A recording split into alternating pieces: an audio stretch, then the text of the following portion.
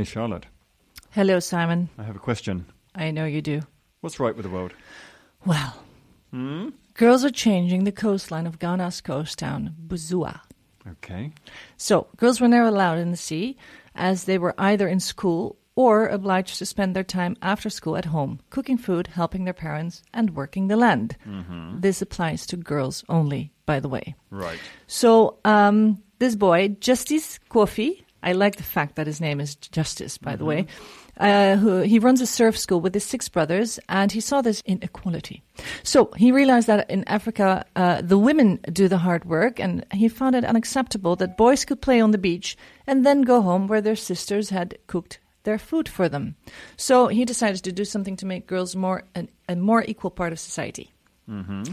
And he started a program with his brothers called Black Girls Surf, teaching girls to surf, first of all to swim and then to surf. So they created this has now led to the creation of Obibini, which is Ghana's only female surf club. Sounds good. And it gives young women a place to play and learn and socialize. And according to Kofi, the teenage pregnancy rate has gone down since Obibini was founded. So I think that's all good news. Yeah, it's all pluses, isn't it? Yeah. Okay. It doesn't mean that all girls get to participate, obviously. You don't change a culture overnight. This has only been taking place for the past 5 years. And as life is difficult there, I mean, people earn between 400 and 500 cedis, the Ghanaian money. So that's about 25 to 32 euros per month to live off. So the priority of every parent of a girl is to get their daughter married off, because then the family-in-law takes care of the girls. Sure. It's not that every girl is now allowed to play around on the beach and learn to surf.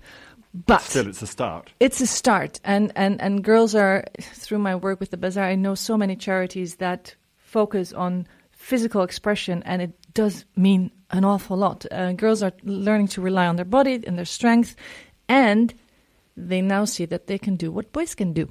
So it's very liberating and empowering for girls, and I think it's great, and just due to some surfing.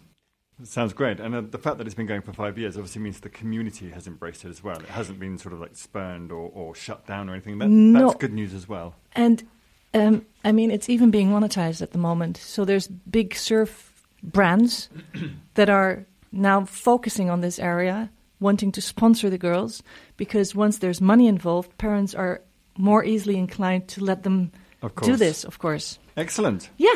So that's what's right with the world. That is right with the world. Excellent. Good. Well, that is good news, actually. Thank you for that.